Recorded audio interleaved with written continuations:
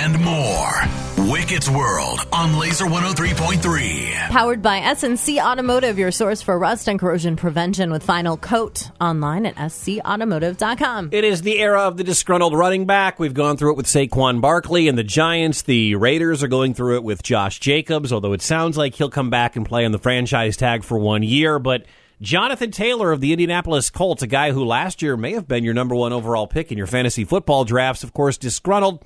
Wants a long-term extension with the Indianapolis Colts. It's been kind of a standoff ever since training camp started a couple of weeks back.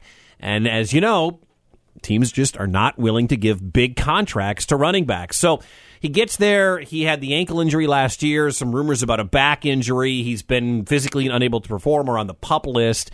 And then yesterday we hear that the Colts have finally given Jonathan Taylor permission to go seek out a trade. His agent can talk to other teams.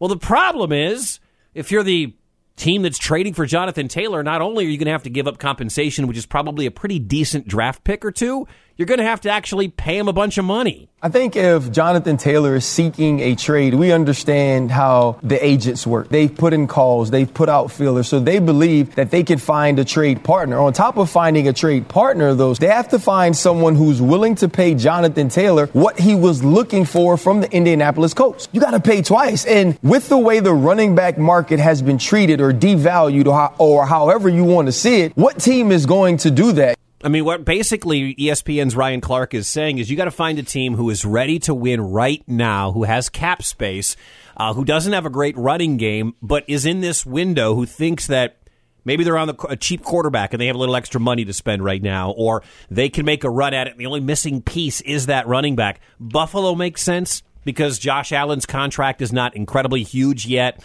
Miami, to me, makes the most sense. They were so interested in Dalvin Cook before he signed with the New York Jets. Jonathan Taylor is only 24 years old, but we know how quickly you can get spit out as a running back in the National Football League.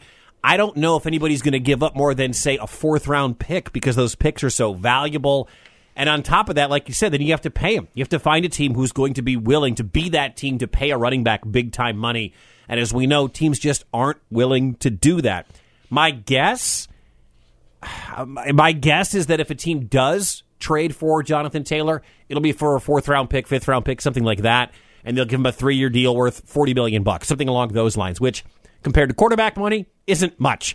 But he also just may wind up staying with Indianapolis, playing under the 1 year, the rest of his contract, and then they figure it out next offseason. I have written an anthem. Because this is reminiscent of the writer's strike. Okay. Of the strikes with deliveries. The SAG? Mm-hmm. The SAG strike? To the tune of AC/DC Back in Black, Wicket.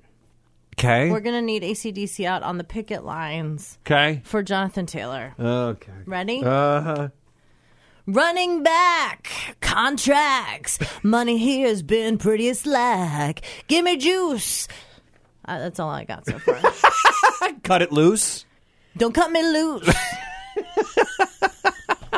My best guess, I'm going to go out and say that a trade does happen and Jonathan Taylor winds up with the Miami Dolphins. I have no inside information. That just makes the most sense. They don't have a great running back in Jeff Wilson and Raheem Mostert behind Tua. They're just missing that explosive running back from Mike McDaniel down there in South Beach. That's my guess. So when it happens, you can be like, hey, Wicked on Laser was the first one to say it. Running backs, running backs, running backs. Heather. I'll eat an avocado raw like an apple. Wicked. I have respect for the sanitation engineers at Quick Start. Mornings on Laser 103.3.